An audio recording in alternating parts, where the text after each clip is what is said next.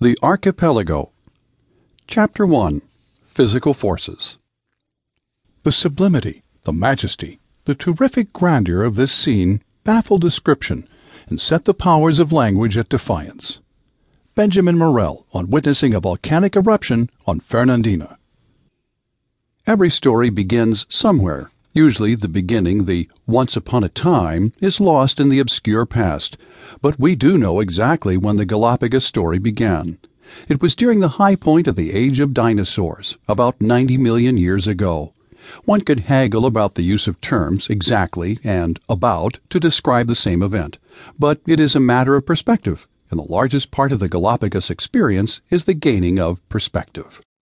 The Galapagos archipelago had its beginning when a magma plume rose from deep in the Earth's mantle and began dribbling lava onto the ocean floor.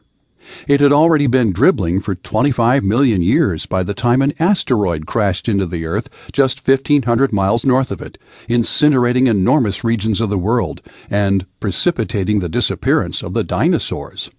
Soon the birds and mammals, with all their extravagant diversity, assumed the niches vacated by the dinosaurs and created more. The lava kept on dribbling, as it does today, building the landscape that supports the species that fired the imagination of Charles Darwin. Darwin's experience here was instrumental in focusing his research along the lines that became evolutionary theory. From our position in the present, we can now ask questions and develop answers that Darwin could only dream about, and he was an astute dreamer. Standing on his shoulders and those of many more, we have the wherewithal to appreciate the rich understanding that their discoveries made possible. The Earth's surface is formed of a large number of enormous crustal segments called tectonic plates. They are hundreds to thousands of miles across, but less than 10 miles thick, and they cover the planet like a much cracked shell covers a hard-boiled egg. But unlike eggshell fragments that are locked in place, tectonic plates drift about, pushed by the movement of the viscous magma upon which they float. They cannot move freely because they are constrained by their neighbors, but they do move, slowly and powerfully, driven by immense and incessant forces well beyond our imagination. They jostle each other at faults, and in some places, zones of subduction, the thinner oceanic plates slip beneath the continental plates and are thrust deeply into the mantle. The Nazca Plate, upon which the Galapagos Islands ride, is one of these oceanic plates. It is moving east at about 3 inches per year, unusually fast for a tectonic plate. It is 6 miles thick, but its eastern edge is buckling under the weight of the South American plate, causing volcanic activity and earthquakes, perhaps hundreds of miles beneath the surface. The levels of energy released are far beyond our powers of comprehension. Even though we know something of the mechanics of this activity, its incredible power forces upon us a new appreciation of our fragility.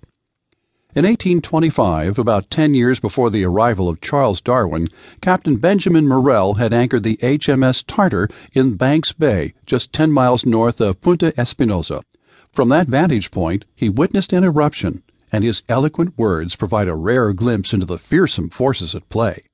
The flames shot upward from the peak of Narborough, Fernandina, to the height of at least 2,000 feet in the air. A river of melted lava was now seen rushing down the side of the mountain, pursuing a serpentine course to the sea, a distance of about 3 miles from the blazing orifice of the volcano. This dazzling stream descended in a gully 1/4 of a mile in width, presenting the appearance of a tremendous torrent of melted iron running from the furnace.